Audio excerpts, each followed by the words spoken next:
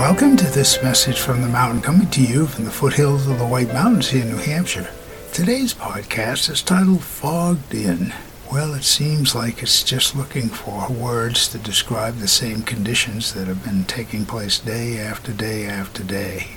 Whether it's rain go away or in the soup or whatever you want to call it, we are fogged in. And the mountains are all pretty well disappeared.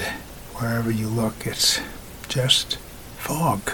And if I were on the ocean, it would be pretty interesting sailing. And I've had the experience in the past where I couldn't see 10 feet ahead of the boat. Fortunately, I was not the pilot of it, but it's a small boat, and you always wonder, you're listening to see if anything was coming, even though you had a radar reflector.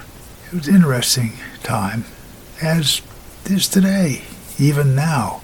And of course, they always hang that little caveat out there of, well, it might snow tonight, because everybody is waiting for the snow to come, everybody that's visiting the area. So we do that in our day after day, sometimes in a brain fog, where things just, you can't see your way out of it, it's just stuck. And yeah, there are times like that where, fortunately, we can now use electronics as far as traveling, whether it's our GPS units or something else that guides us.